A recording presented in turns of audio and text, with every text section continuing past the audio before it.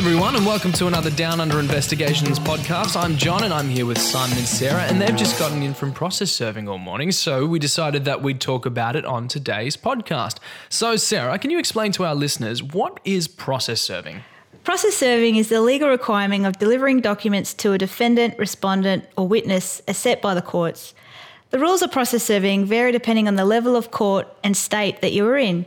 For example, some documents need to be served personally on a defendant, others can be left with a resident over 16 years at the address provided.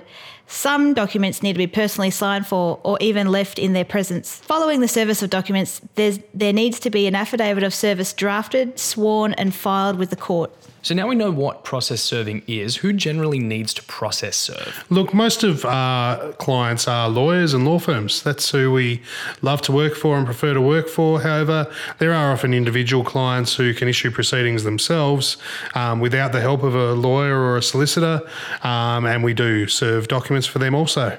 So what does the process serving look like for a law firm? Well, look, generally we're email documents. They come with a set of instructions simply so that we agree on costs, we agree on what is to take place. It's a very generic standard email with the documents attached that we need to serve.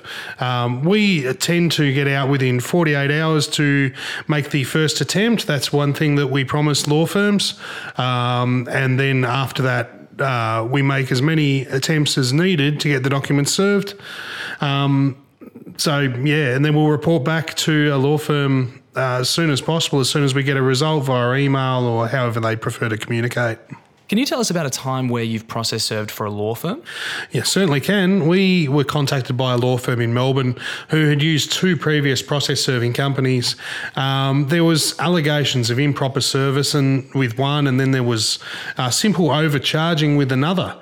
The law firm were direct and honest with us. They said, look, this is what we need, this is what we require, and we need you to do this properly. They were not impressed with who they'd been using prior.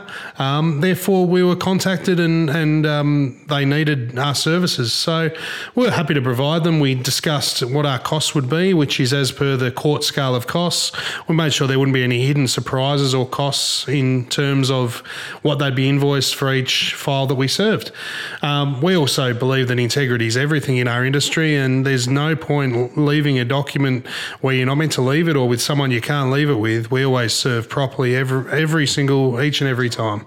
So what is the court scale? So the court scale is the amount that the court orders that should be charged on a file, and this amount is then awarded should the matter be successful through the courts for the defendant to pay. So I think at the moment on today's date it's around $74 for a successful serve and $50 for an attempt. We don't charge for every attempt, we don't charge kilometres, we charge for every third attempt, so we'll make 2 attempts for free.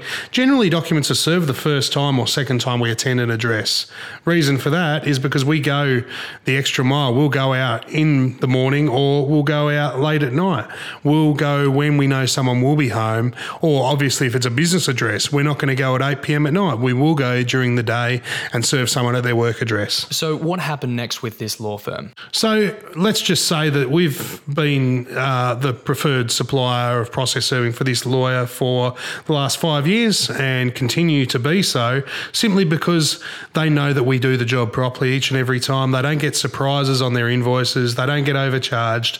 We report to them how they want to be reported to, and we treat them with respect. We're a professional company and we treat people how we like to be treated, and we treat people well. So you spoke about going the extra mile and how that's very important, but why is it important to go the extra mile for our clients? And what does the extra mile even look like? Look, I believe the extra mile is really set by the client and working out what the client's needs are and what their requirements are.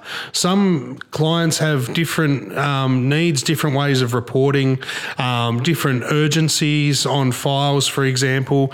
Some clients need things filed and issued at the courts really quickly, and we can offer a same-day service as well. So that extra mile is something that's really determined by the relationship we have with the client and what we understand they need.